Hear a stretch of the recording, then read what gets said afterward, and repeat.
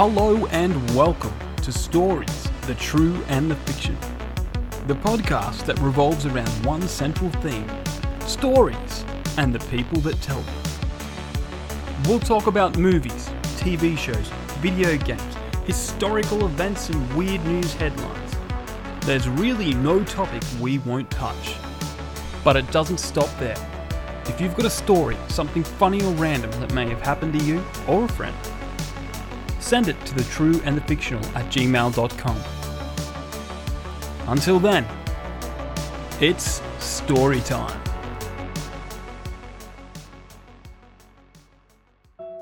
O Cat Graham, a Shakespearean poem composed for Cat Graham and written by ChatGPT.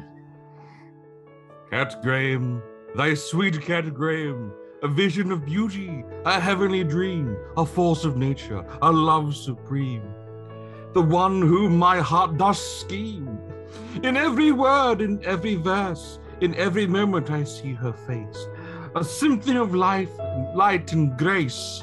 A love so true that time cannot erase. Oh, thy Cat Graham, thy heart's delight.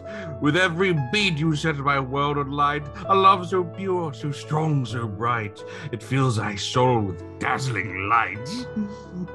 From your smile to your gentle touch, from every part of you that I love so much. Thine heart belongs but to you alone, and forevermore may our love be shown. With every breath I take thy name, and in thy heart you always remain. My endless love, my sweet Cat Graham, forever and always, thy love remains the same. Welcome, everyone, to Stories, True and the Fictional. I am, of course, the notorious artist known as Chris Buck. I am, of course, joined with me by a man, author, legendary man, and soon to be defending his title at the 53rd annual Potato Toss. J.A. Bryden, how are you going, sir? I'm going very, very well. And it's funny that you bring up the potato toss because I actually recently learned the origins, where it happened. Please do tell. Well, it was actually founded on Bondi Beach, where they found out that a lot of gentlemen were, you know, the potato thing you do when you're a man that wants to be well endowed. Yes. Well, apparently it didn't take much for people to realize that there were potatoes down there. No, the potatoes, of course. And yeah, so they all gave up and started tossing potatoes out of their banana hammocks. Yep. And then obviously, you know, the throw became important, and obviously you're once again defending your title. Now, you of course were not one of those stuffers from the initial. No, I don't need to do that. Of course not.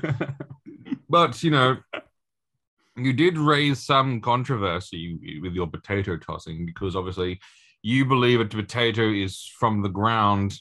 And so you don't remove a lot of the roots and things, and people believe that gives you a competitive advantage on weight. How do you feel about those particular arguments? Well, not to be a Buzz Killington, but potatoes don't have roots. I have no idea. I honestly don't even know what a potato looks like when you take it out of the ground. They're kind of like joined, and then you pick one off, and then another one grow. Like they grow off each other. Yes, but then by that logic, you're throwing multiple potatoes while they're throwing only one. Yeah, how do you feel about that? All's fair in love and war. All's fair in love and war. And of course, you know, I think those haters are really trying to distract from your potential book launch. And would you like to regale us of a tale of the book launch? Well, there won't be potatoes there, unless requested. If you guys bombard me with requests, whether it be to thetrueandthefictional@gmail.com or just track me down on Instagram or Facebook or whatever and send me a message and saying, we want potatoes. When I put up the book launch event, which I'll invite everyone to, and if you just bombard that with, we want potatoes, there will be potatoes. But my book Letters from the Emmy War is coming out on the 22nd I did a wonderful podcast interview with someone who works with the publisher, and that went really well yesterday. Not sure when that'll. I was worried that I wouldn't have much to say because I sometimes stumble and I'm not as well spoken as Chris Park. And I usually just sit in the corner and go, Chris, ask Ryan about wrestling, and then 10 minutes go by. 10 minutes fly by. No, but I had a wonderful chat all about emus and how I don't like emus, and I get annoyed that people like give me emu stuff because they assume I like emus because I wrote a book about emus. Like I have emu mugs and I have emu books and emu if feathers. One didn't know any better, because in the book, not to spoil anything, you do paint the emus in a pretty wonderful light in terms of, they're champions amongst men and founders of democracy. Of a republic. Yes. No, well, the thing is, like, I respect history, and I'm not going to lie about history. I know Australia tries to sweep this thing under the carpet. Oh no, we never had war with emus. We did. We lost, and it's hilarious. But what's really weird? We've lost 2 wars in our time, or 2 great battles. Mm-hmm. Gallipoli and against the emus, and one is the biggest thing in the universe that we celebrate all the time to say, look how brave we are here. Yet we don't. But yet those brave fighters in the emu world don't get that same sort of love. What's going on there? Well, okay. How many Australians fought in Gallipoli? Oh, hundreds of thousands. Yeah, potentially. Like, actually, I think it was like 28,000, something like that, wasn't it? Like something like that. But it was a lot for Australia at the time, like a lot. Well, in the emu war, it was 4 guys. Again, but those 4 men deserve. Actually, that's true because 4 dudes stood down 20,000 emus. Pretty sure in the book we make it like it's a lot more than 4. But no. Look. We all know people like to embellish. Of course, people like to say this happened and that happened. Victory is written by the winners. Yeah, and we wrote that. That's a look. Maybe that's why I wrote the book. Maybe I'm that freaked out by emus that I wrote this for you. Leave me alone. I've written your history. They're going to get this tapping on the window going, we want more. Give us more. They are a weird bird that we can't eat. Which is weird. No, you can. But I mean, I don't think they're good eating. Like, no, it's giant. It's like a giant chicken. Yeah. I mean, we're the one country where we can eat our coat of arms. It's not where we can, we just do. Well, no, but many people do. Like many people do, but I've never been a fan of. I like to say maybe that's why dragons. We never see dragons or anything. Like because the Welsh ate them all. No, because China ate them all. Because isn't that there? And also so maybe the Welsh ate all their dragons, China ate all their dragons, and then they're going, and then Scotland has a unicorn. They're going, what did you do, Scotland? What did you do? Like what?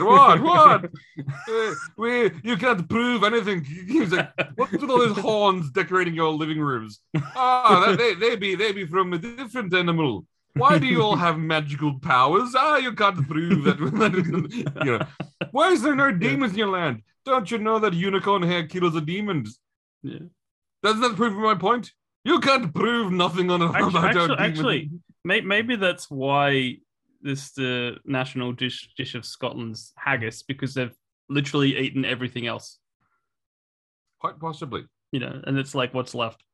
Quite possibly. Speaking of Scottish people, and the British Isles more so, this podcast is brought to you making your way closer to the.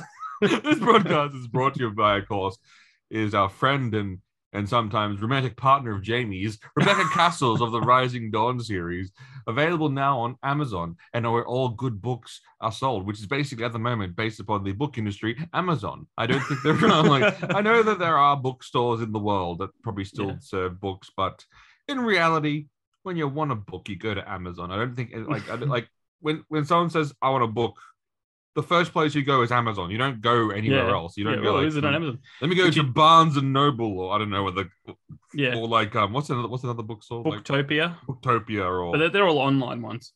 Again, books, but it's funny. Without books, without the medium that Rebecca Castle writes in and her stories, what would Hollywood do for movies? Well, they'd have to come up with new ideas and have to like they can't do that. So support your local authors. Support all authors. Go out and buy Rebecca Castle's book, or The Rising Dawn.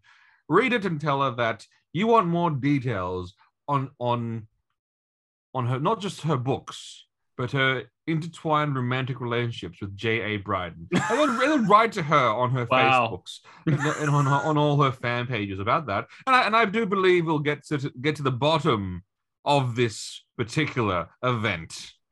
Okay. Wow. Are you trying to lose our sponsor again? No, I think you should be flattered that she wants you as part of her throuple. I think that's a flat again. There is many books about the male harem where basically the male is the main character, and then he has like 3 or 4 girls after him, and then because they can't decide who they make that the harem fantasy. She, as the female writer, is entitled to her own harem. So Neil and Jamie seems like a good start of as best as any. Okay. So I went and saw a movie. No, we'll get to that. Look, speaking of movies and stuff, I don't know if you saw this thing. No, this thing that came out talking about superhero fatigue. I did. Did you see what James Gunn said about? I did, and I was applauding him. He's like going, "There's no fatigue. Just make good stories, you dumb motherfuckers." Yeah. I'm going like, "Wow." Yeah. Well, so I got an exact quote here. Yeah, please quote it. This is directly from the James Gunn man. I think there is such a thing as superhero fatigue. I think it doesn't have anything to do with superheroes.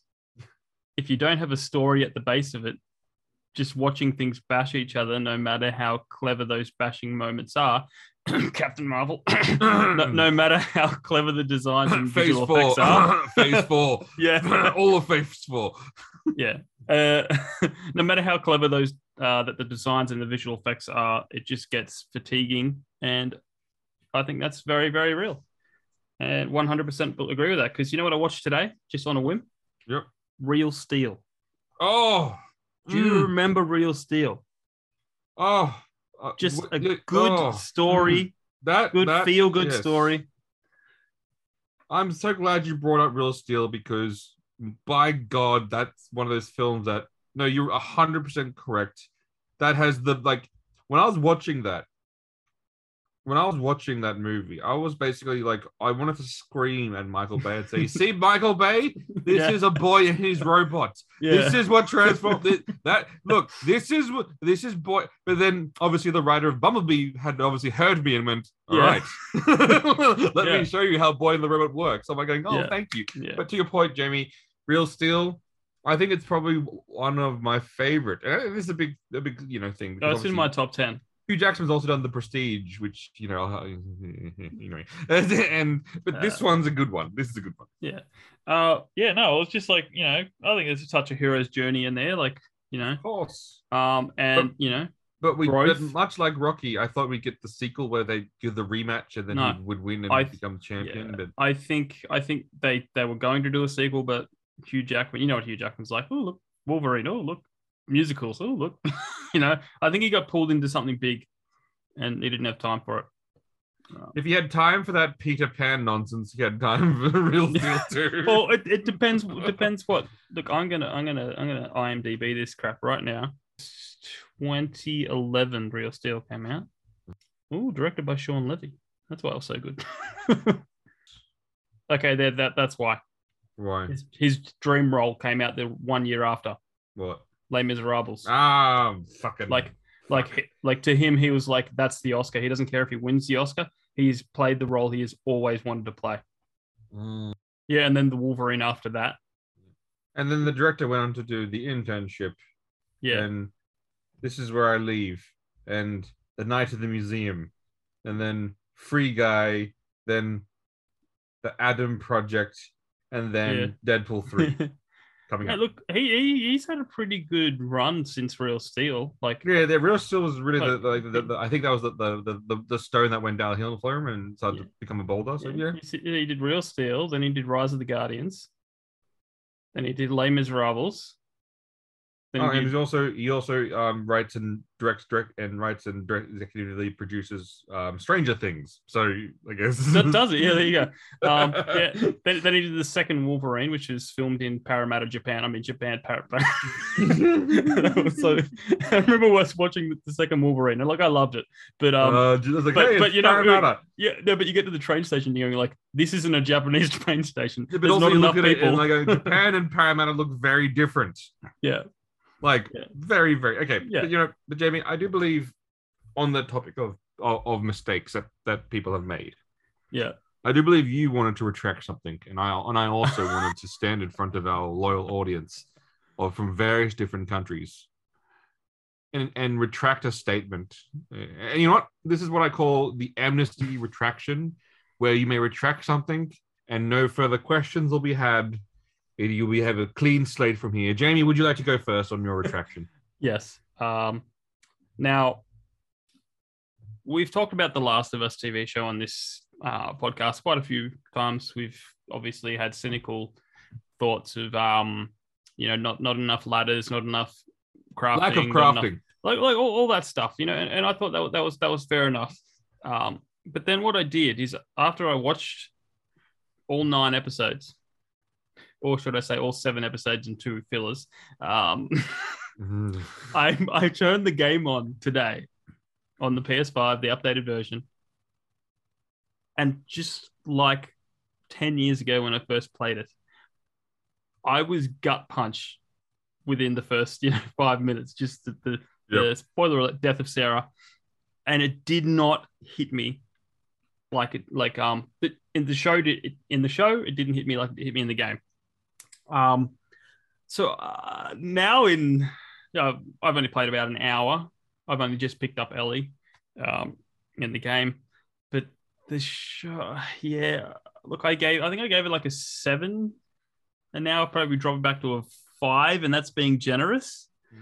I feel like they really missed the mark with that show. A lot of good. I still think there's a lot of Pedro Pascal's a great actor. Of course. They did good jobs of set pieces and that, but like just the characters didn't feel like they felt in the game. No, it felt like it's, as you said, as we've all said before, like they rushed certain moments. They sort of like, did they earn certain things in the storyline? No, you're right. And there's so much in the game without, like, I get it. You want to take away some of the gameplay, that's fine, but I reckon like the 50-50 on the casting, the world building didn't really feel like they really built a world. Like they could have spent so much time just in the opening area. We could spend a little more time bonding Joel and Ellie.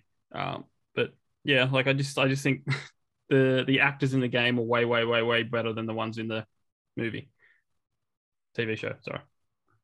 So I would love to. I thought the person who played Marlene in the show did a very good job in terms of like, yes, I thought she probably did the best portrayal of the. I thought she did probably the best. That's probably because it's her. No, and look, I still stand by the casting of Nick Offerman as Bill. Yep. Even though the episode was pretty much a waste and it didn't move the story forward, it was, for all intents and purposes, it was a filler. Still, Nick Offerman nailed that role. Yep. Like, perfect Bill. Sam and Henry, perfect casting. Mm-hmm. Tess, perfect casting. Yep. So there was, a lot of good casting, but, I just don't think the show really did it justice, and that's from me just playing about an hour of the game. But also, my biggest, so I guess it's a gripe now. I'm going to make it a gripe. My biggest problem is how do people get infected? Yeah. Because like it's not spores anymore. It's not through the air because for some reason they didn't want to do the obvious logical decision that makes Yeah. the most sense. Yeah. And the one time we did see them turn someone, like what does these creatures decide to do when they want to eat someone, to rip them apart, kill them, or turn them? Yeah. Because it seems to be really arbitrary. They'll Yeah. attack people and like, Yeah. then obviously, No, well, but then to turn them, you basically have to give them a mouth kiss, which again, no. Well, it seems like that's a very situational turning method. No. I read their explanation. This was their explanation. Yep. If you resist, then they get violent. But if you just stand there, then they all they want to do is pass the virus on. So that's why Tess wasn't resisting. She was just standing there. And that's like, a really stupid. Yeah, I know. That's just 100%. Like spores is such a huge part of the game, and you're just like, oh, spores, you know. They really missed the mark. I want to know what Neil Druckmann was thinking when he makes a masterpiece. Everyone says it's a masterpiece. It's won so many awards, and then he goes, "Yeah, now I want to change it." Again, people have egos, but that's just that's acceptable. It's like it's honestly, it'd be like me bringing back my Buy Emu book. I could have changed. Look, I released it myself. Now it's getting released under a publisher. I could have changed so much stuff. I could have, gone back and twisted and and updated and all I really did was update some art, and technically represent what I already did in a more professionally looking way. Yep. But no, Neil Druckmann's like, I want to change this character. I want to change that character. I want to change this. And his argument would be, oh, it doesn't work in a show. You go, BS. It's like, yes, it does. That whole it doesn't work in a show thing. That's just that's that. Yeah. No, yes, it does. I will give them cinematography, set pieces, and 50% of the casting. I can probably understand why people who have never played the game probably like it. Of course. I mean, I'd be curious just to have amnesia for like a day and then binge watch it all, so I could experience it like everyone else did. I know people are probably calling me a nitpicker and no, toxic fan. It's not nitpicking, it's just reality. I mean, it's just like, again, the point is they had is it a good show? Sure. Is it the best show? No. but pretending it to be the best show because obviously at the time there was absolutely nothing else on television, and so basically there was one show to watch and everyone went, okay, fine, watch this one. And went, this is the new standard of it's like shut up. No, it's not. Like let's not pretend it is. And so Jamie, per the laws of amnesty, we officially change your rating, and there'll be no further questions had. 100%. There will be no ramifications. Okay, so final verdict is 5 out of 10. 5 out of 10. Outstanding. I will now change my controversy. Actually, before we continue, I wonder if I should rate it out of 9 because there were 9 episodes. That would be better. So then what would the rating out of 9 be? 3. 3. Because there were 3 great episodes.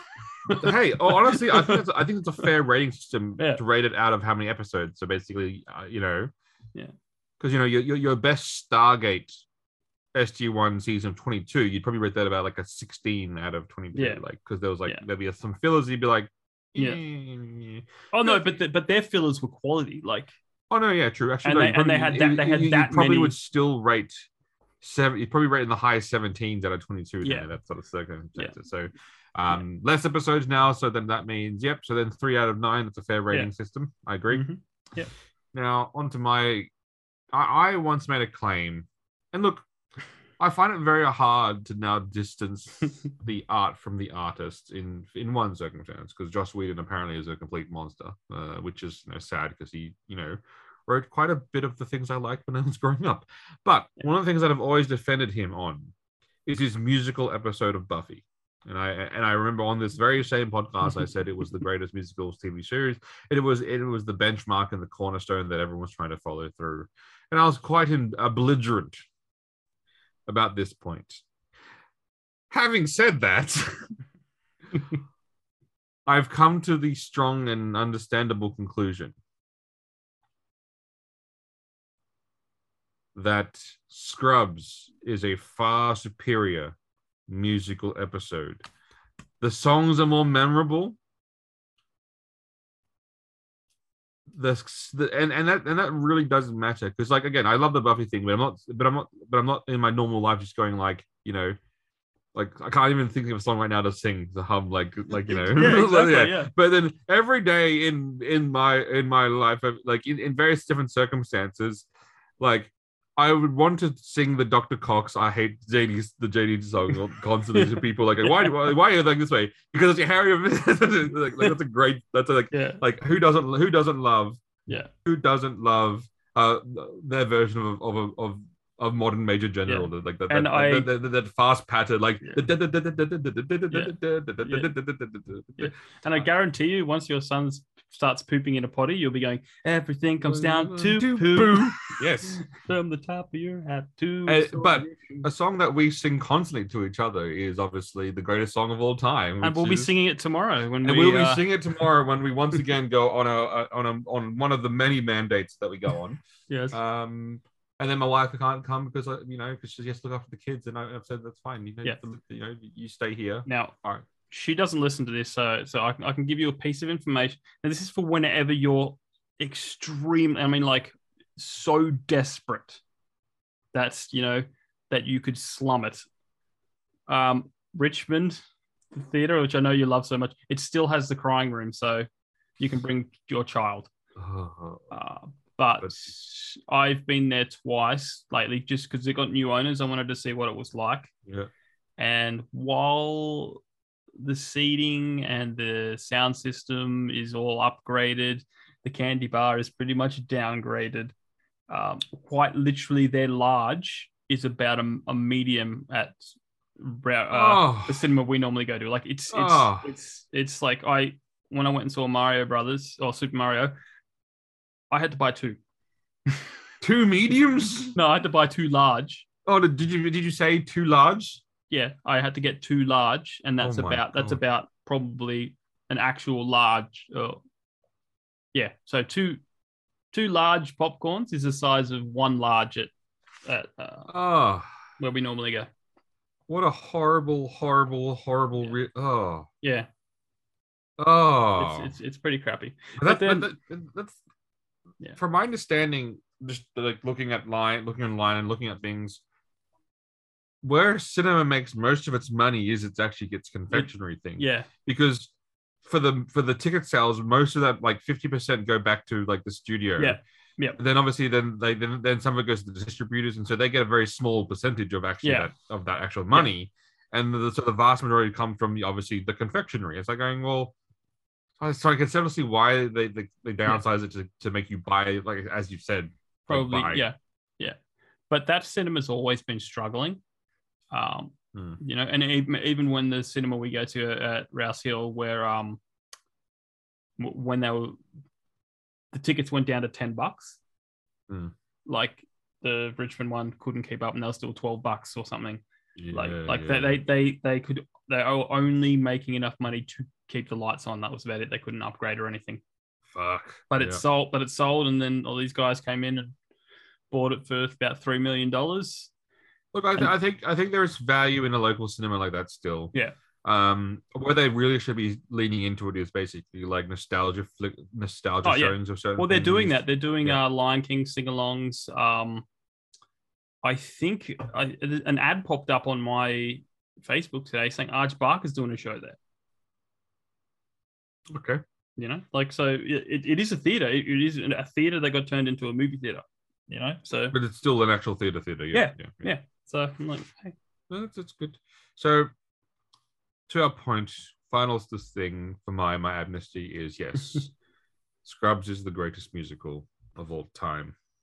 TV musical. Sorry, not the greatest musical. I mean, I can't even say TV musical because Hamilton is on Disney Plus, and so again, but that's not a TV. Where was that? What's his name? Lin Manuel Miranda. Manuel. Sorry, Lin. He didn't go. I'm writing this musical, so one day it will be on TV. No, of course not. No. He You wrote know, it. no. No. Look, Yeah. valid point. Okay, I will Yeah. agree. Now, speaking of valid points, there was a fun episode of The Mandalorian this week, which raised more questions. Look, it raised some interesting questions. First of all, one of the things that people argued. So once again, I will point out. So IGN once again rated it about a 6 out of 10 out of like which or 4. I can't remember whatever they rated. Yeah. I've now come to the agreement, and the more I think about this, the more I'm going to land on this particular point. IGN hates women, and I know, and I'm not even saying that jokingly. When the show was about a singular man, Din Djarin, that was like 9, 10, 10, 9, 9, 9, 9. The show's now switching to Bo-Katan, a female, and they're like going 4, 4, 6, 6, 4. Like, oh, no, this show's terrible. Going. The only thing that's changed is who's the lead, and interesting, your scores have dropped. Mm-hmm. So I can only come to the solid conclusion. And also, they must also hate Black women because Lizzo was in it, and they hated that. So I can only come to that conclusion that you, in fact, hate women, and specifically women of color. Okay, I guess again, these are not my words; these are IGN's ratings. So I'm just purely talking about what they've rated it. What did you think of the episode, Jamie? And obviously spoilers. Spoilers, yes. Look, I enjoyed it. Like, I mean, it was a good action. I mean, look, I'll admit it was a bit weird going, especially after seeing Mario Brothers, listening to how amazing, I'll touch on that in a bit, but how amazing Jack Black was as Bowser. And then seeing Jack Black in Star Wars, like, it's just the weirdest thing, but I think it kind of worked. But then I totally forgot about him when Christopher Lloyd rocks up. I'm going like, oh, he's like almost 90 and he's still rocking it. And I thought it was probably wasn't the best episode of the season so far, but it was still pretty solid with the great droid interactions. That's always one of those things that there's all these like jokes online saying how the droids are the most oppressed people in the universe, like they're like, you know, because then so yes in this, but they also sort of put the droids also like one of the droids in the bar was basically was saying something really interesting, saying they don't the humans don't like we live forever. The humans don't ask much of us. They built us. It's all the least we could do is these few like tasks that they ask us to do. I'm like going, okay, it's a very interesting way for this droid to look at it, because like to us, like 50 years of 50 plus years of like labor would be like, oh my god, like whatever. To a droid that lives for eternity, it's like, well, okay, I can do this task. I love that point that Christopher Lloyd's character, I forget his name, what he made was like how mankind has made robots to do all the work. Yes. That if they all got shut down, the people they wouldn't know what to do. That's like, awesome. and that's a dangerous thought or a dangerous way to think about it. Like think about it like if like all the internet went down or technology went down, do you know how to go hunt and skin an animal? Do you know how to coal mine or no. make steel? Look, people said like it's weird to see Jack Black, and I don't know. I think it's Lizzo. I don't know the name of the artist. Like apparently she's famous. I don't like music, modern music. But, except the K-pop. K-pop, sure. But it's Blackpink. Okay, look, yeah, sure. All right, but I mean but the point is, and Esper girls are also good. But anyway, the point is that I thought she was fine. She played a certain character. She was nobility made manifest, and that was the whole concept. And the idea of these people where they were meant to be just good people trying to do their best. Yep. It's interesting. You sort of see, and there've been a few episodes now. You sort of see that the New Republic's ideas are really stupid. Yeah. And not just dumb, like just outright pointedly stupid. Mm-hmm. I've never seen like there's dumb government, and then there is like bad government, and then there is basically like illogical government, and then there's the New Republic, And they fall into this new category of government where I'm like going like,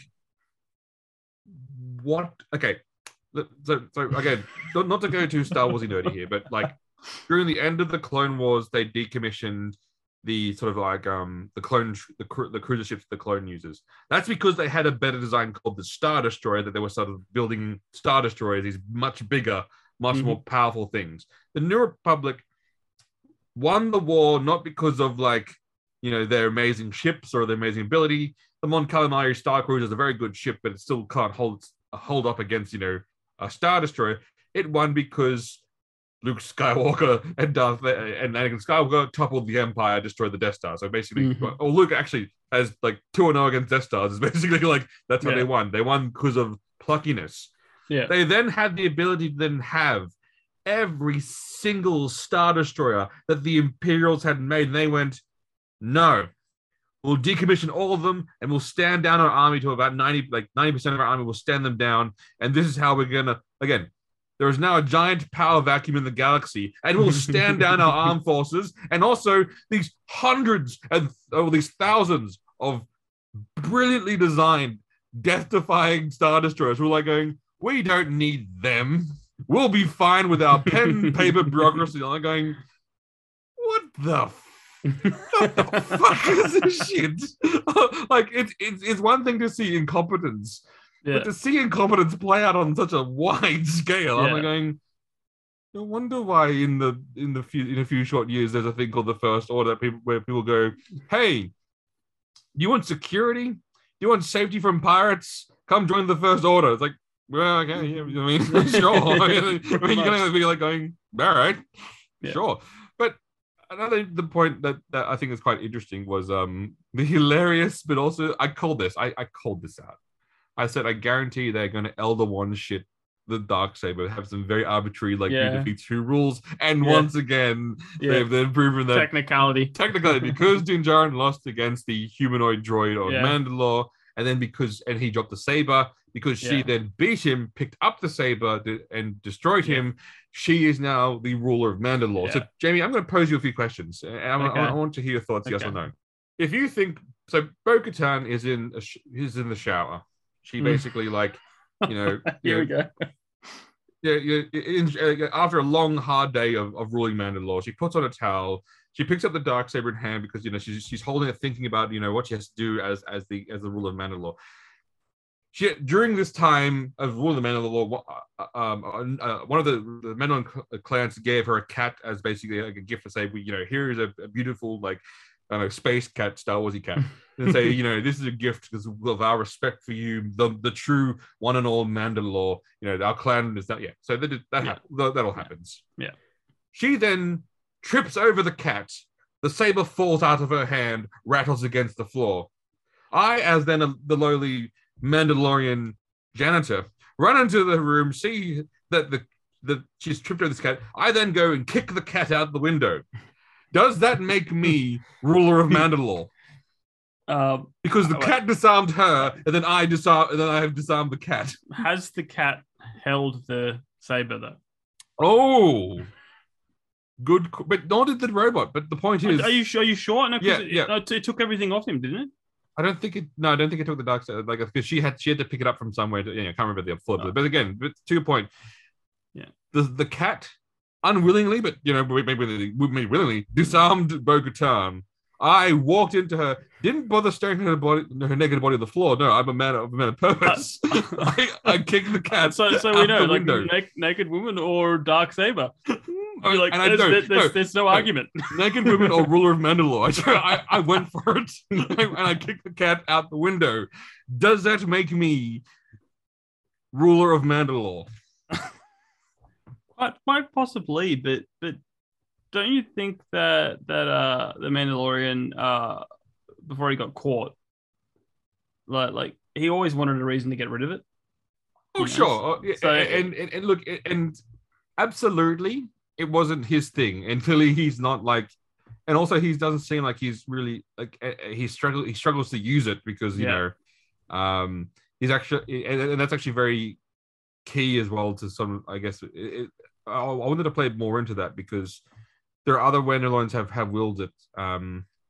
when Sabine ran the first one of the first person who sort of initiated who got the saber back into the Mandalorian throat and then gifted it to Bo-Katan the first time. Yeah. She also struggled to wield it the first time as well because her purpose in her life was shattered, and then the Jedi had to basically help her like once again to become whole and have a singular mind focus. And once she did that, she could wield it properly. Bo-Katan, though, because her singular purpose is obviously I'm going to take back Mandalore, she seems to be able to use it completely fine. So obviously, like, it wasn't the right weapon for Jin. Very clearly, he's a split man in his head. Yes.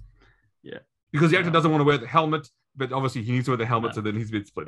I think it definitely depends on who you're talking to when asked if something tripping over a cat, kind of, because is that really combat? You know. Well, I mean, did the cat like the cat defeat and disarm Bo-Katan? Was the cat a threat before? Like, but is it about threat, or because the Mandalorians clearly can challenge each other for leadership? That seems to be a thing. Yeah, well, that's the thing. But like this robot just attacked it, you know, and that was the tackle. This cat, if this cat came in and just started attacking her feet. Okay. How about this? She's sitting on the throat of Mandalore. The cat runs up. She picks up the cat. She rubs the cat's belly because it's a cat, and then she rubs it for 3 seconds longer than the cat wanted. The cat starts scratching her wildly, initiating combat. She drops the dark saber. I then come up, pick up the dark saber, and kick the cat out the window again. I think you have to kick the cat first. Yep, and then pick up the dark. Right? Sorry. I kick the cat, pick up the dark saber, and hold it above my head and say, "I, Chris Park, am the ruler of Mandalore." Then yes. Having said that, it would be the shortest rule in the history of Mandalore because there would be another Mandalorian going, "I challenge you to one-on-one combat." And I'd be like, "Oh crap!" that and then turn into a tournament. No, Bo would probably just win it back from me. Basically, I challenge you. Like, oh crap! All right, fine, Bo, that's fine. Yeah. Interesting enough, in the show, she's meant by the age. I think by the age thing, by the age timeline, she's like 50. Wow. Because she was 18 when the Clone Wars first started, and 30 plus years from that, I think she's like 50 something, and the actress also like 40 something, and I'm going, what kind of 40-year-old like what strong genetics in Hollywood, like Katie Sackhoff, wow, you haven't aged since literally. She's married to Carl Urban, is she? No, it's something. Let me Google. Let's Google that. Katie Sackhoff. Where? I'm pretty sure if it's not her, it's someone sci-fi. Because she was, it's funny. She was meant to come out to us. I think she was meant to come out to Australia for one of the cons recently. Then she cancelled all appearances. I think, of course, she did. She's too popular now. She's too she's big. She's too big to come out to conventions. She's too powerful now. No. He's married to Natalie Wyongi. Okay. No, he used to date her. Oh, dated. Okay. Yeah. So before his current wife, he dated. So I probably heard about this 5 years ago, and then assumed that Hollywood marriages last forever. What a weird concept you've given these people. Hey! Now, some of them do. Probably one. Like Hugh Jackman and his wife last. They've been together forever. Now. So okay, let's not look. So we both agree that if the cat initiates the combat. Oh yeah, if anything initiates combat. And then she drops the dark saber, basically determining her loss. Yeah. But then I think the cat has to wield it at least once. Well, no, the cat has to make claim to it by basically licking it, maybe, or standing over it, or standing over it to make claim to the dark saber. Yeah. No, look, I think that's a fair call. One of my favorite things in that whole episode was the Romeo and Juliet story with the Mon Calamari and Quarren. And then I was also looking at random. I was looking at the Mon Calamari going not to be racist, but I was also looking at them going looking at the Mon Cal, then looking at the Quarren going, dude, what do you see in her? What is it the tentacles? Is it the face tentacles? It's the eyes, man. It's the eyes. Is it the tiny mouth that looks like sharp fangs, or is it it's got to be the face tentacles? That must be yeah. Well, he probably likes a good chin tickle. I know, yeah, that must be but again, love the puppets. I love every time you see puppets like that. I'm like going, out fucking standing. Love puppets. Can't beat practical effects. Can't beat practical effects. And the I Have Spoken people. It looks like they reused the same mask that they had built originally for all of them. But again, that doesn't matter. They still look great. Puppetry all the way. Well, I think you got to keep it pretty similar to the originals because this is set like after Return of the Jedi, yeah. Yeah, and these guys are in Cloud City in Empire Strikes Back, so there's a species known as droid people. So they had to sort of make them all look very similar. Yeah, good episode. But Jamie, you were mentioning and speaking about now that we've determined the rules of how to become ruler of the Mandalore. You were discussing you on a whim saw a film. Yes, I went and saw Super Mario Brothers. Woohoo! Woohoo! And yes, he does say that. He does say a woohoo and does say it's a me. Does he say it's a me, Mario? Yes. Yeah. Look, honestly, this is one of the best video game movies I have ever seen. Interesting. Like perfect cast. Like, look, we all felt weird when we said, Chris Pratt, but Chris Pratt said it in an interview because, there's a whole lot of backlash about like, why don't they sound Italian? And like they said in that interview, they handle it really well. I honestly forgot it was Chris Pratt the entire time. Like that's good. It doesn't sound like Chris Pratt. No, he's not just doing his normal Chris Pratt. He's not just American like, hi, accent, I'm Chris. right? Yeah, it's not Lego Movie Chris Pratt. Funny enough, this was written by the people who did Lego Movie, so probably another reason why it's so good. But look, it's faithful to the source material, I guess you could say. Mm-hmm. And honestly, Jack Black as Bowser. I mean, look at this cast. And the cast. Look, Anna Taylor-Joy, Charlie Day, Jack Black, Keenan Michael Kay. Like, what an incredible cast this is. Yeah, and like I told you, I hate Seth Rogen with a fiery passion, but he was really good in this. You've mentioned this more than once. Yes, but I admit he was really good in this. He played Donkey Kong. Yeah. And like honestly, so much nostalgia, 80s soundtrack. Yes, Take on Me is in it. Yes. Take on Me. One of the songs from Guardians of the Galaxy. So that they basically, like with Chris Pratt, they hinted at Star Wars stuff, like so they played some like a song from Galaxy. But Jack Black even got to do his Jack Black. He got to do the Jack Black. It worked well. Now, not too spoilery alert, but like the plot is Bowser's in love with Princess Peach. Of course, as always. He wants her every fucking second. Yeah, and he wants to force her to marry him. Yep. So there is a scene where Bowser's playing a piano. I'm going, Peaches. And look, I used to hate Jack Black.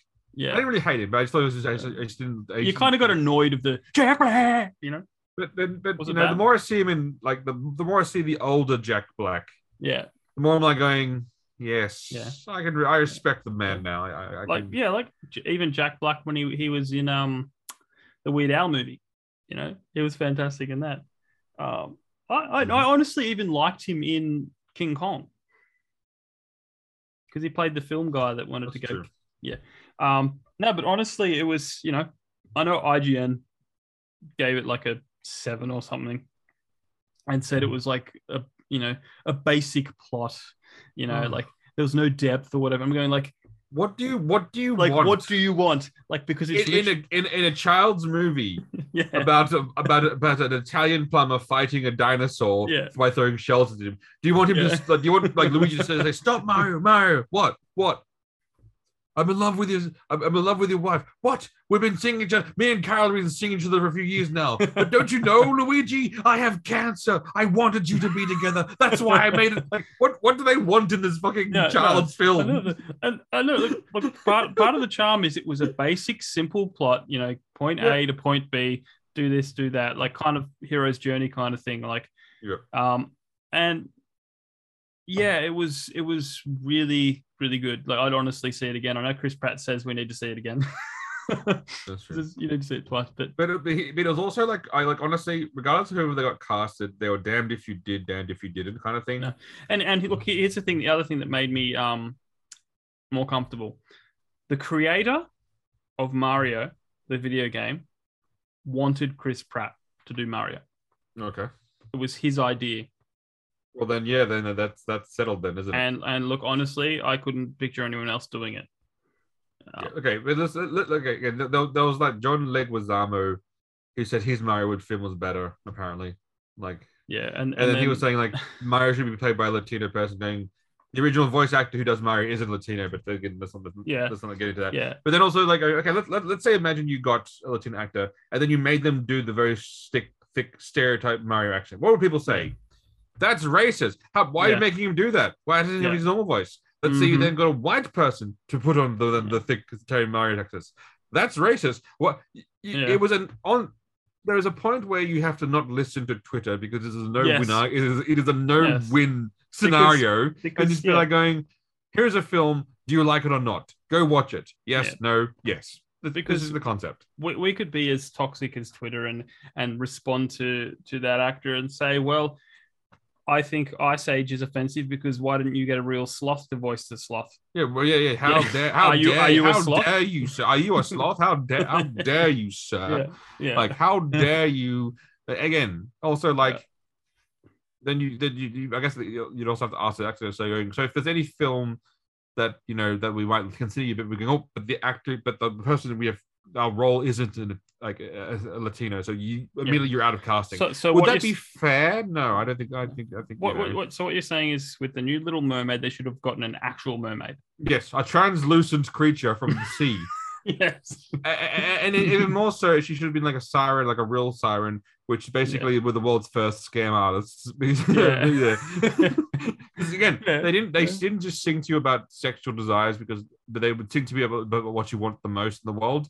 And so, yes, for Sailors on the Sea, for like who have not had action for a while, yes, it was probably that. But if you were hungry, they'd be like going, there'd be a hamburger, like free burgers on this island.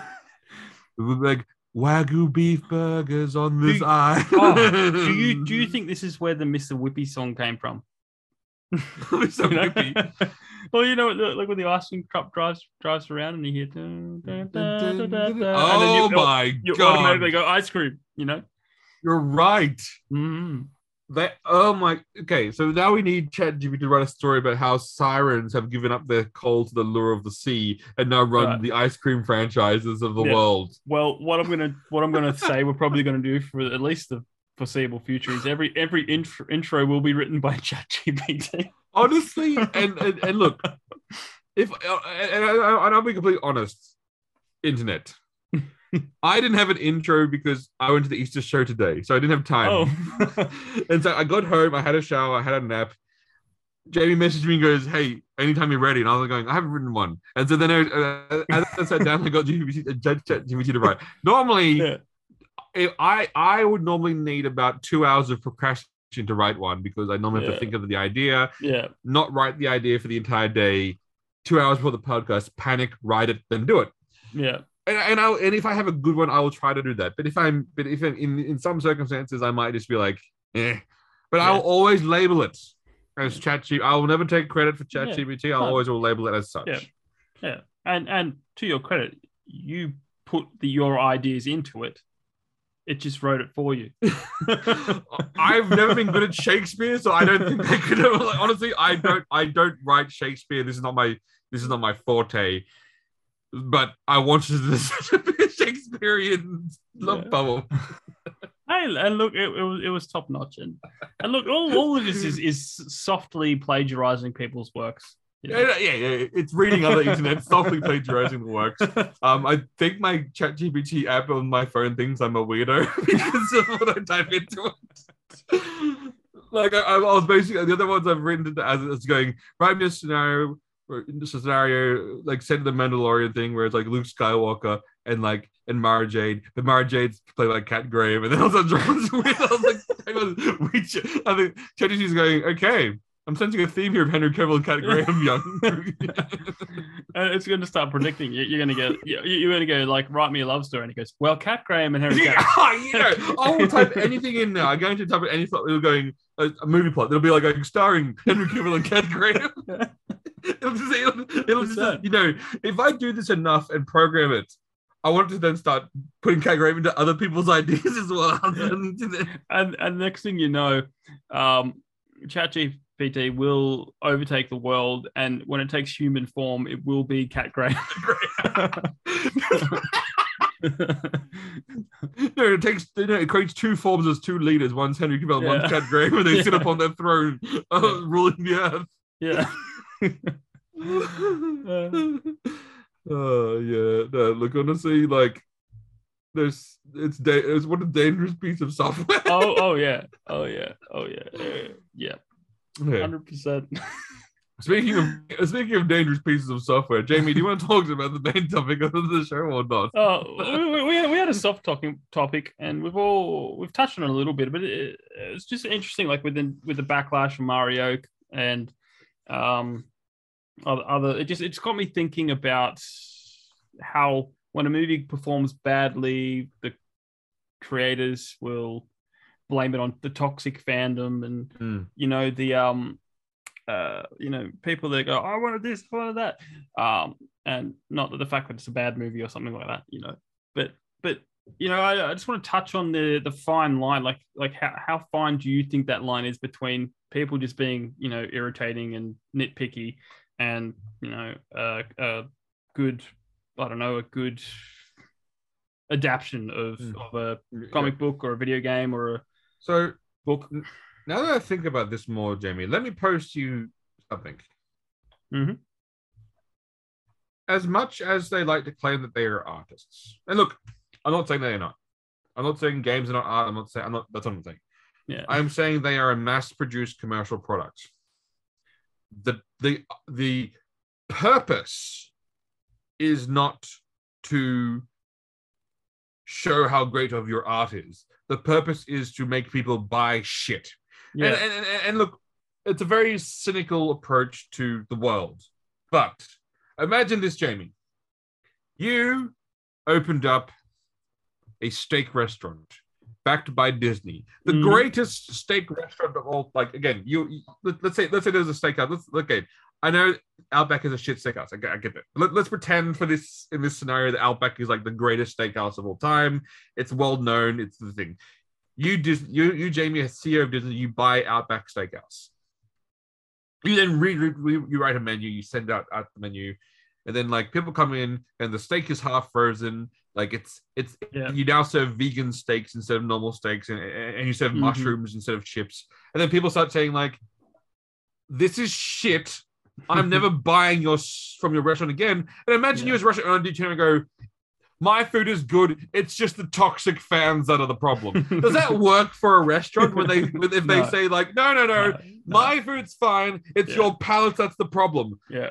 No, in no other industry in the world, when something fails, do the creators get up and go, "My car that explodes did not fail because of explode. It's because of the toxic car drivers and their lack of ability to drive my high speed cars. And it's their fault they were hitting walls, and it's their fault for the failures."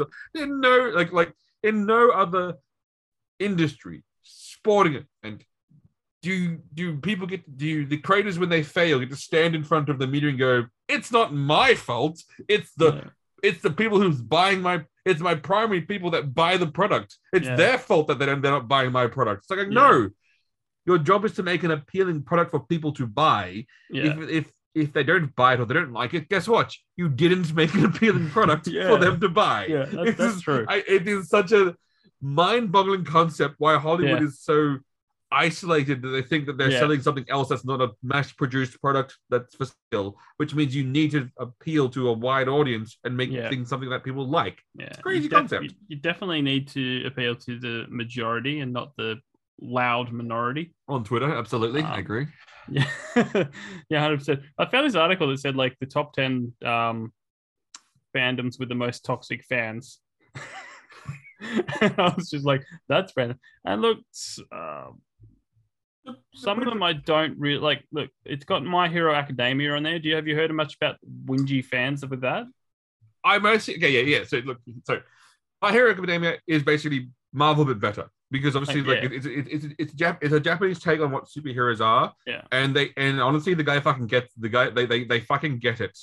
But the whingy fans about that show are like, look, it's the same anime whingy fans where anime fans are like going, she's 17, why is she's 14, why is she stacked and look like and like going, that's ridiculous. and then it's also like going, oh, in the comics when they drew this girl in a cheerleader outfit who's 14, she looks like she looks like she's there, and then obviously when they reanimated her, she's got like they made her look all sexy. I'm going, the same creator did both, and he probably decided like, hey, once we do like I drew that scene very quickly, with my hand.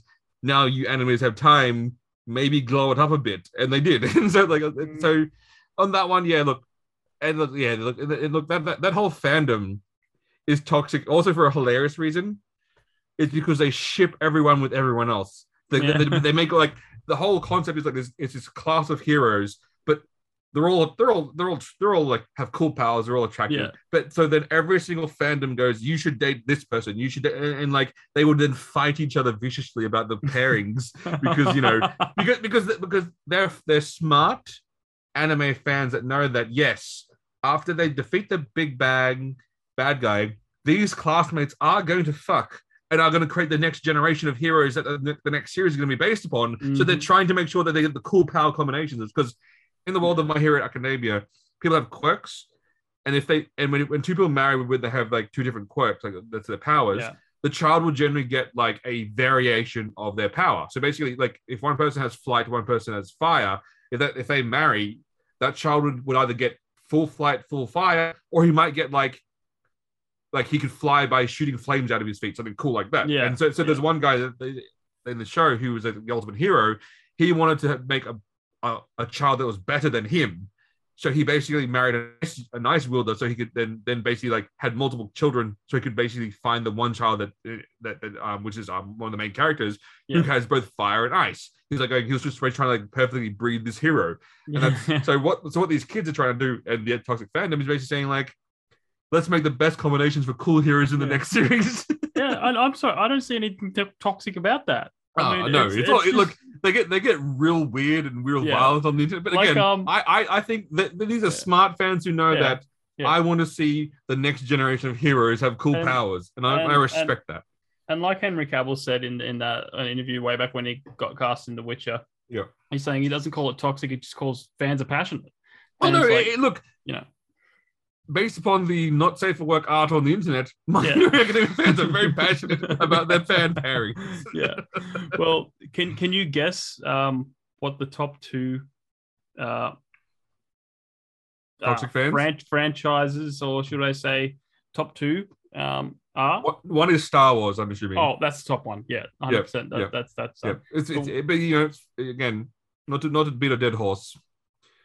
Until Last Jedi, the Star Wars fan base was united completely. So whose fault is it anyway? The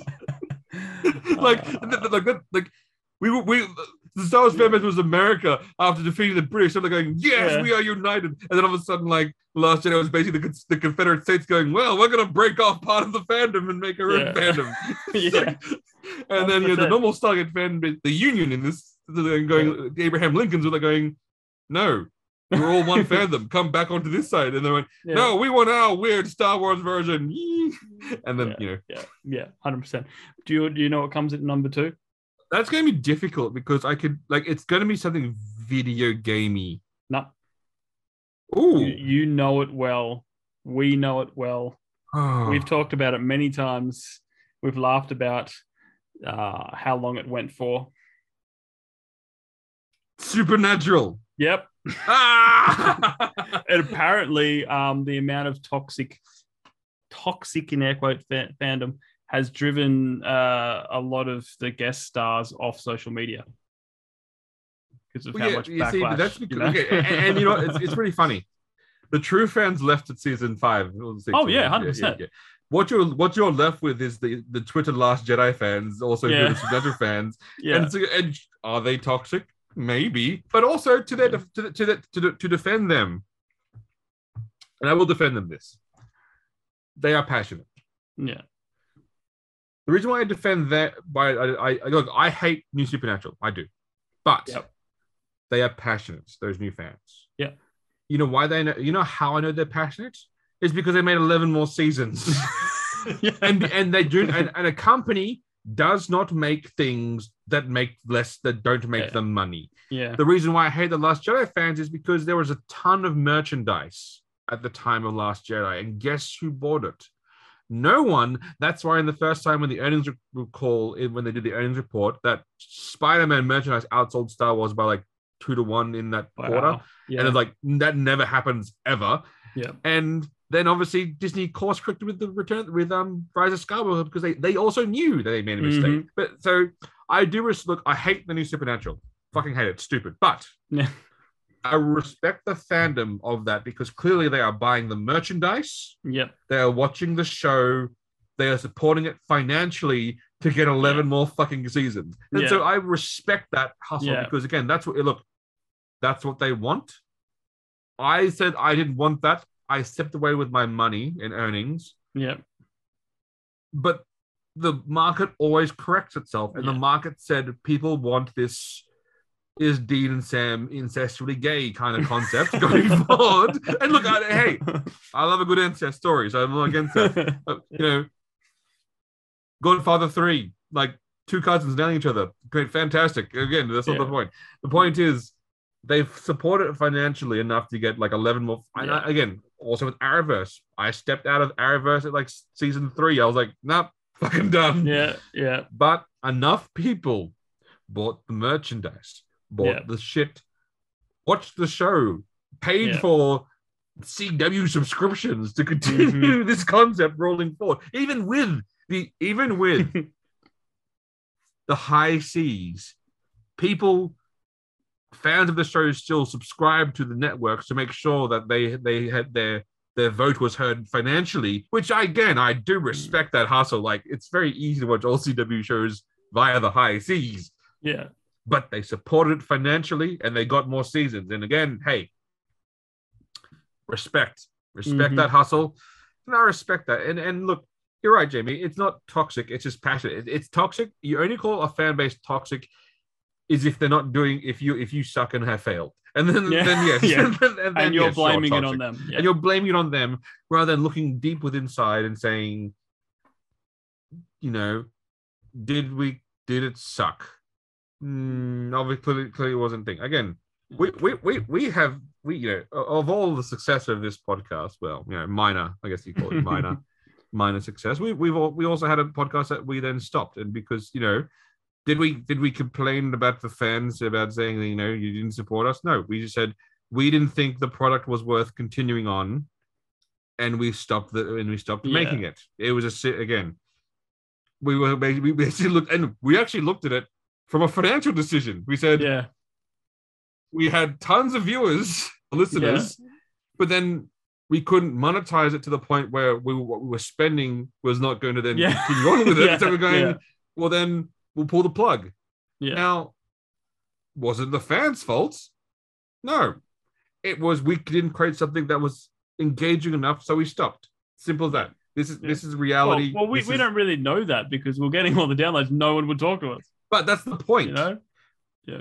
We didn't create the environment for them to then advise us that they liked it, didn't like it. And so again, was that their fault? No. We failed. Then we stopped it.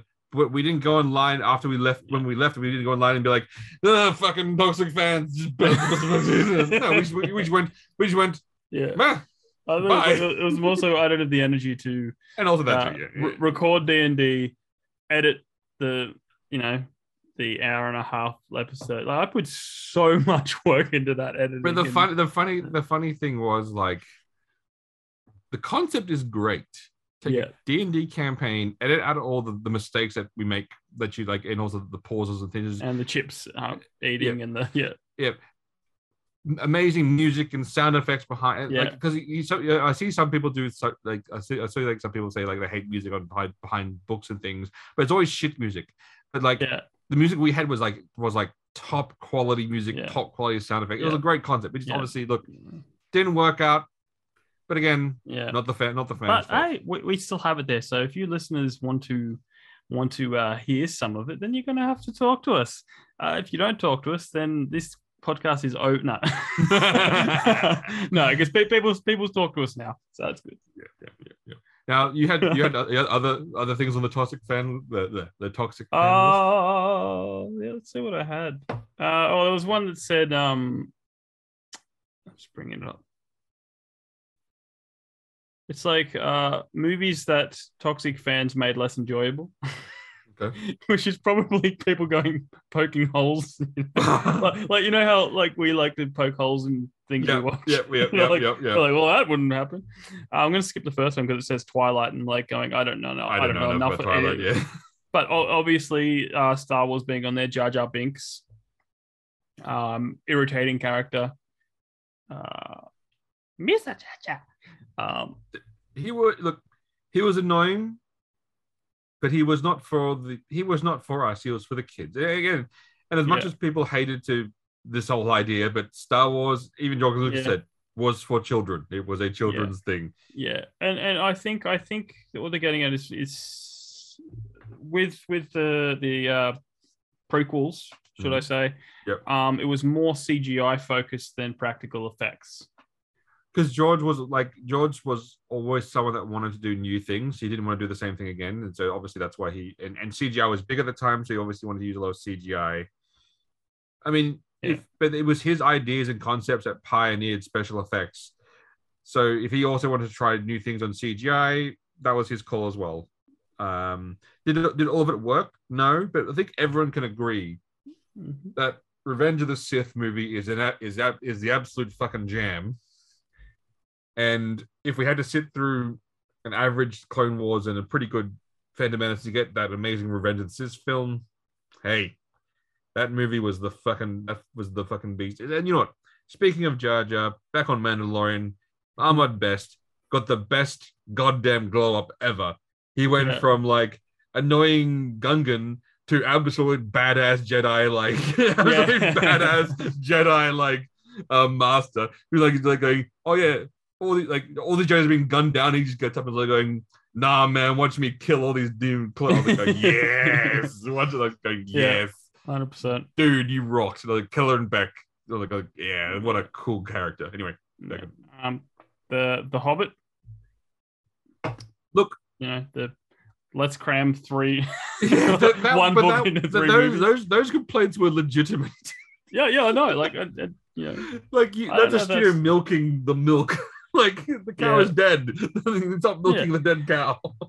And the more I go through this article here, I think it's just like it's the same thing. It's like you made a bad film. That doesn't make the fans toxic. You made a bad product. Yeah. When Samsung made the phone that exploded because of it overheated, did they start calling their fans toxic for complaining about their big phone? No, they went, I'm so sorry, we fixed it. We'll make sure that we'll do better. Yeah. This is the same concept. Yeah, 100%. The Godfather 3's on this list. Is it the incest? Is it the fact that the first cousins bang? Like, is that what they're complaining about? Okay, fans complained about the inclusion of the character played by Sofia Coppola and a performance as well as the different time period. Oh, okay. Well, I don't know, nitpick. It just sounds nitpicky to me. I haven't seen Godfather 3. Like, when's that set? When's that supposed to be set? Oh, yeah, because she played Michael Corleone's daughter, who then bangs her first cousin. Okay. And then, I think there's a line where they're like, "It's your first cousin." And she goes, "Well, I'll love him first then." You wouldn't get away with that these days. I know, but he was the person was the illegitimate child of Sonny Corleone, and then Michael, who's now like old and the normal, the Al Pacino look you now sort of associate with as Al Pacino, and he's like he's close to retirement, and then obviously eventually he retires from the gangster life, and then hands the business over to like Sonny's kid, and he's just like, you know, I'm going to give you this business, and you become the Godfather, but you got to do one thing for me. He goes, what? He goes, you got to let go of my daughter. He does. He walks away from their romance to pursue a life of crime, and like going, yeah, Godfather. Anyway. Was it the best? Was it as good as the other Godfather films? No. Was it terrible? No. Just okay. Yeah. No. I think I've only seen two of the Godfathers. And obviously on here, look, I see this article is stupid. Look, Captain Marvel. They made a bad movie. They made a bad film. You made a bad God's movie. Sake. Like, what was James Gunn saying about look, you can make a movie full of crashes and plashes and smashes and great visual effects, but if there's no real story there. But you know what's really funny, and I'll point this out, I think it's fucking hilarious. So in the D&D movie they just made, they had a bunch of characters, right? 2 male, 2 female lead characters, right? Like Chris Pine, guy who was elf, and then Druid girl and Barbarian, right? Yeah. Who had the most character growth of those parties? It was Chris Pine's character and the elf character. You know why? Because they weren't overly powered. They had flaws, and so they could grow. Did the 2 female characters grow? No. Why? Because they had no flaws, were super powerful, and were perfect and had no. And so, if you make characters who are what they call Mary Shoes, and this they were, then they have no room for character growth because they are perfect in every single way. And then when you watch that film and go, well, how come there's amazing arcs of Chris Pratt's character and the elf character? Because they had flaws, and they had room to grow. This is the concept of stories.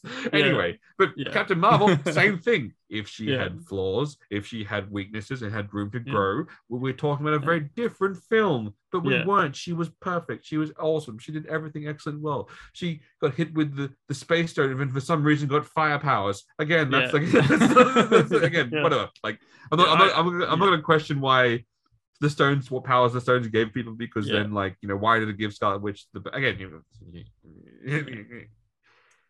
Okay, can you guess the last one? It's a DC film. Batman vs Superman. No, that's not on this. Yes, Justice League. Well, I think anyone who says, okay, I think anyone who says Justice League was bad has to now eat crow after Zack Snyder's films when he released his version, and people go like, "Oh wow, no, this was better. Like, it's like, oh, okay, what the fuck did Joss Whedon again? And this was the start of my Joss Whedon hate. Like, again, Zack Snyder just lost someone in his life, stepped away. Joss Whedon stepped in and went, "I'm gonna be, I'm gonna finish it. I'm gonna be respectful. I'm gonna do everything. Let me change every fucking thing in this film." Like, black lead character. Oh no. We're not having Ray Fisher lead. No. No. As they're going, oh, you're one of those fucking weird. You're one of those weird.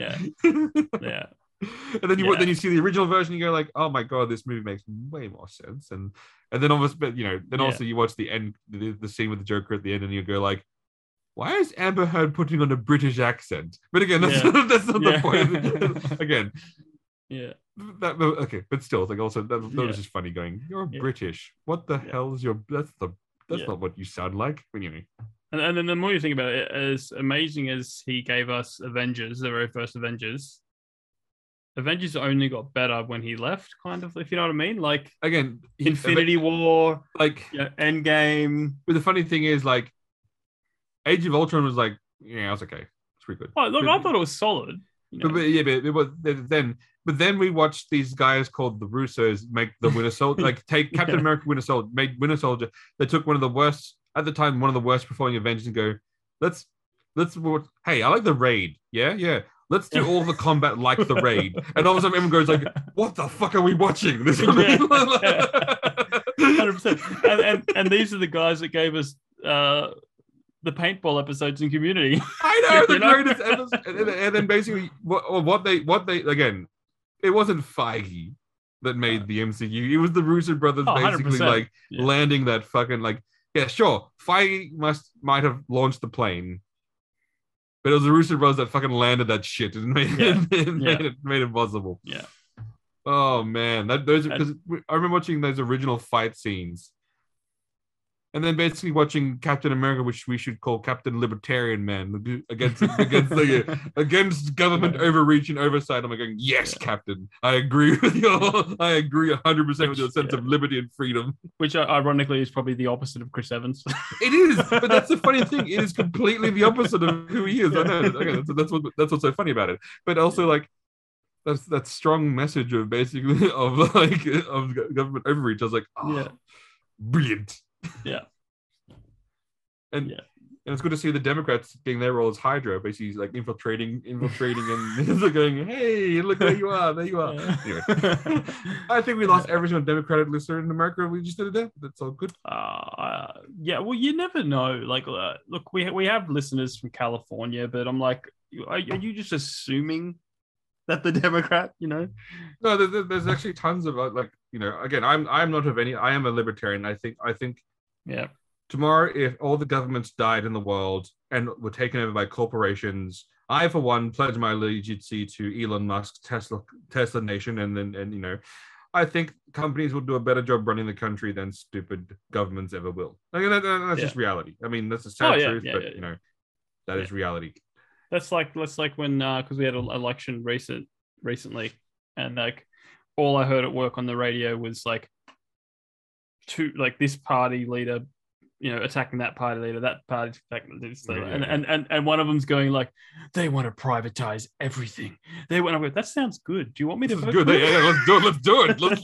Let's get rid of government bloat. Yeah, and it's really funny. Like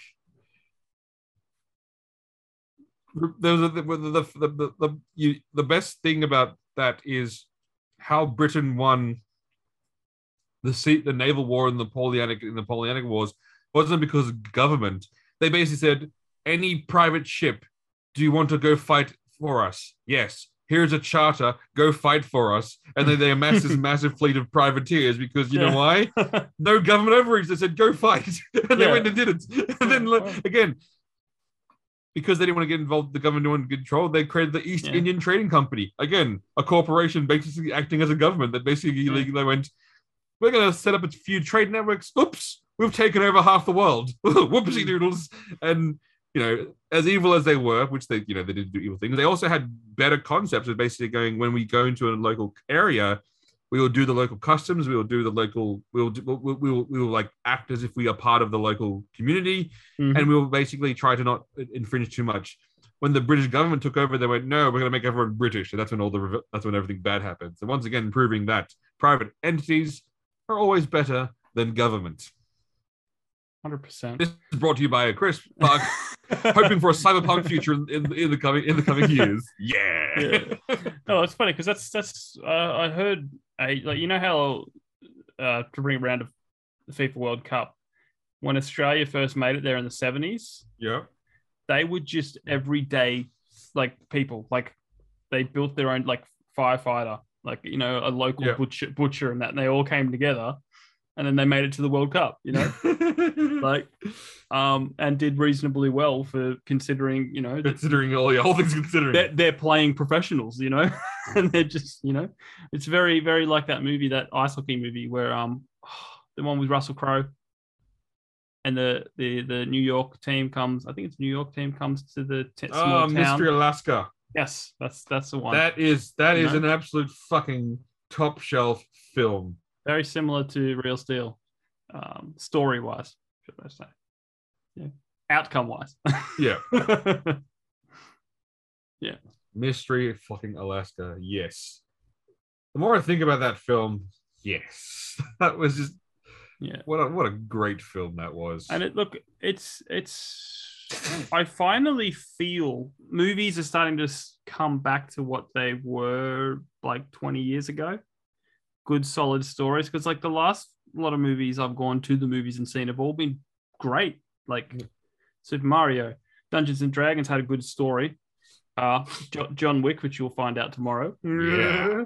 And they've just all been simple, good storytelling, not getting political or anything like that. But you know, it's funny. I heard some. I was just on YouTube and listening to some like movie commentators that I listen to every now and then. Like there's few I actually do listen to that I do actually think have good opinions. And one of them I was listening to. I don't always agree with him. I think he's pretty good. John Campier. He used to be on this network Collider, so he's in channel now. And he was talking about Top Gun. He was talking about that Avatar 2. How saying those films brought back this romance to the film cinemas that were missing in the few years. Basically going, to your point. Yeah. Tell me a good story. Take me away from the world for a period of time and show me something amazing. And you're right. This is what films are meant to be. I still think one of the funniest things in Avatar 2, though, was the marine biologist going, "Oh, these beautiful, beautiful animals with art and culture. This is how we harvest their brains. I was going,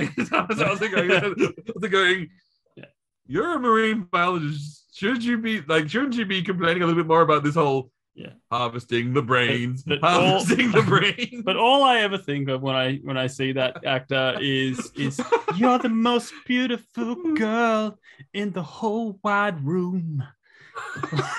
And also this song, it's business time. It's business time. And I've got my business socks on. That's what they call them, business socks. Flight of the Conchords. They are the fucking great. Oh, even who's the manager? I always forget his name. But that guy. Yeah, and who's in the Voltron, the cartoon Voltron. With Voltron, he's in Yes Man with Jim Carrey. Yeah. That guy is just funny. Like that guy is just a funny dude. And there's like the movie that Taika Waititi did that was good, and because it was adapted from a book, Hunt for the Wilder People. He's in that as well, and he plays this wacko guy who's lives in the wilderness, and he's literally walks around as a bush. He's like, you can't see me, I'm a bush. He's just ridiculous. I love him. I forget his name, but yes. What were we talking about? I don't know. We were talking about movies and romance. Movies and romance. The romance of a film, the spectacle, the classics. The classics, the returning to the classics, and good storytelling. And good storytelling, and finally starting to see the market, seeing what I like to say, as always, all the economic people say the market will always correct itself. Yeah. Hollywood is a business, which obviously there is a market. So obviously it looks like finally the market's going to correct itself and say, yes, hey, let's make something that everyone wants to watch. Yeah. Crazy idea. Well, apparently I heard that the reason that they went a little wacky and weird is because it's because of HR, and they're worried about lawsuits, and you have certain people that work for the company. Yep. And if you don't cater to them, lawsuit sort of thing. And now they're probably like, well, money. Yeah. We can't pay for the lawsuit if we don't have the money from the film in the first place. Like how many people have been fired from, or how many people are getting let go from Disney? Was it like 7,000 jobs? 7,000 people plus in the that's a fun, if you're an investor, it's not a bad company to get on board on, because you might be able to buy up cheap stock, and then they, and hopefully they can course correct. But again, that's if they can course correct. Yeah. But look, no, I'm hopeful that we're going to start. Do I want to see good? Yeah. Do I want to see good X-Men? Of course. Yeah. Of course, I want to see good X-Men. Do I want to see, better Avengers? Well, I'm not as optimistic there as. Well, they kind of used all the good ones, didn't they? Yeah, all the good ones are dead or retired. Like this is again. And this is, but also look, it's not their fault though, because they've also come into the same problem that comic books in general have. Is basically people want to see the original cast. People want to see Captain, like when they try to make New Avengers, they go New Avengers. People go, but where's Captain America? Where's Iron Man? Where's Thor? So I think they should honestly, like, if they want to continue doing these films, they should just, say the MCU ended with Endgame. Yeah. Or everything movie after that was just fun tales. We are now rebooting and starting again from scratch. This time we'll have new actors, younger actors who are cheaper, and don't have big contracts and demanding most of our profits, and then just basically redo it, start again. Yeah. No, I reckon they should leave it be, and now switch to X-Men and do what they did with the MCU, but with X-Men. Yep. Move on to that. And if you want to bring in some of the characters from the MCU, do it. Like as cameos and stuff like that. But yeah. And look, I don't care who you cast as Magneto, as long as he says you Homo sapiens and your guns. Again, it doesn't matter who you cast. Throwbacks. I want to again. Should you cast Michael Fassbender? Yes, obviously. Well, because guess what? He ages and can be an older Magneto. He's a little older now, but he's still muscular, and from all accounts has a massive penis. But that's not the point of the whole why you'd cast him. But apparently, that's I think that you play something into it.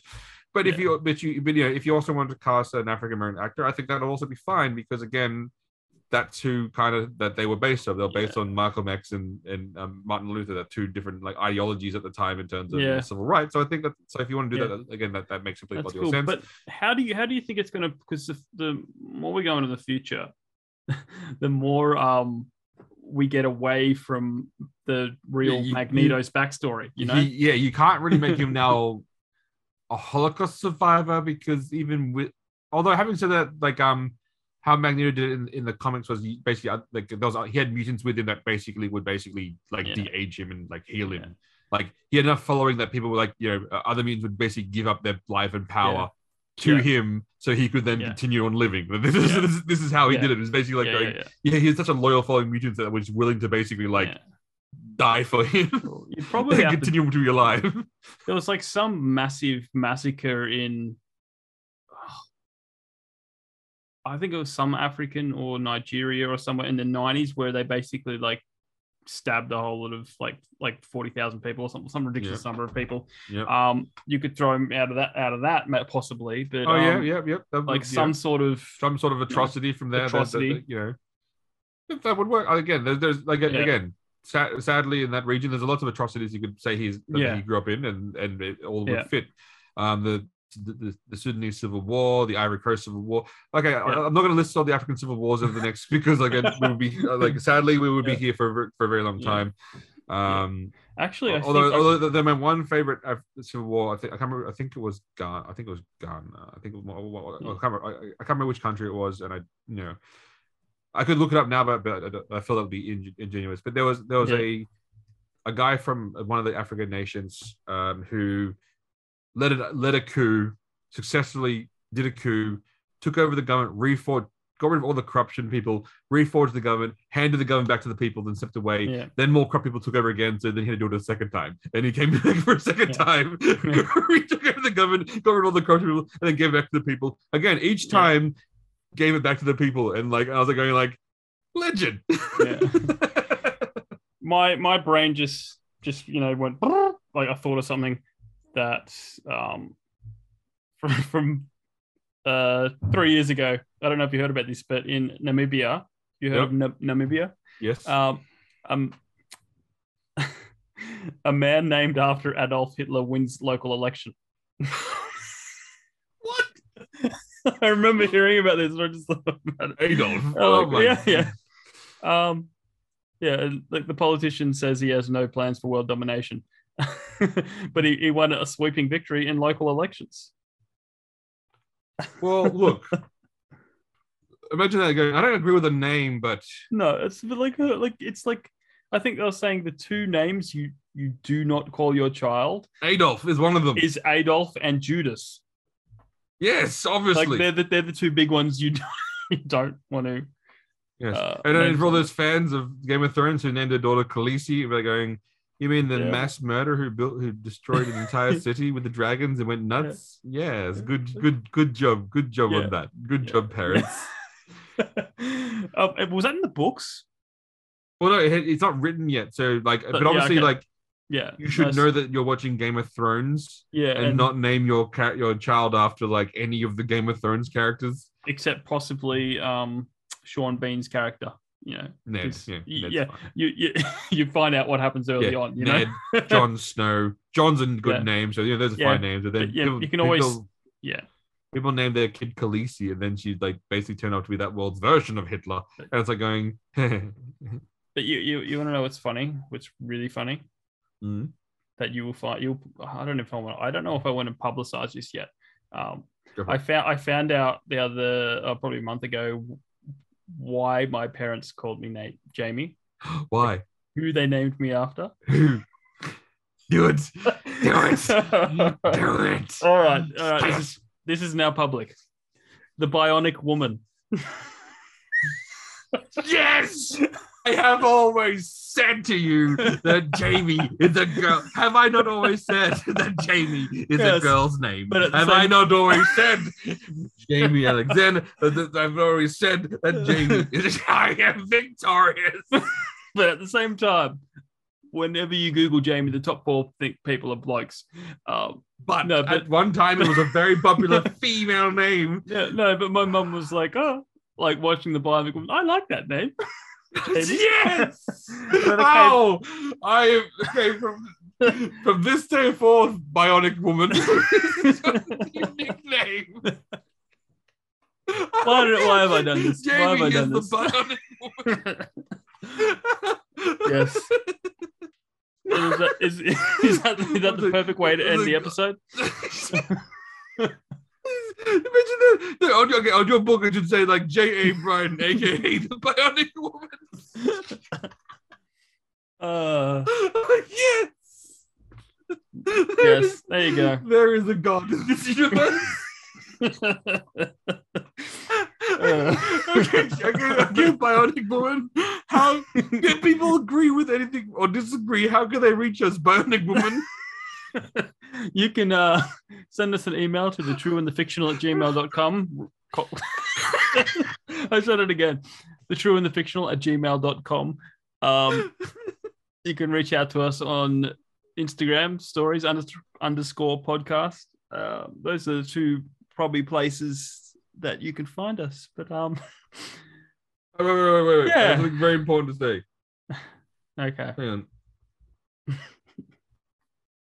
Did you know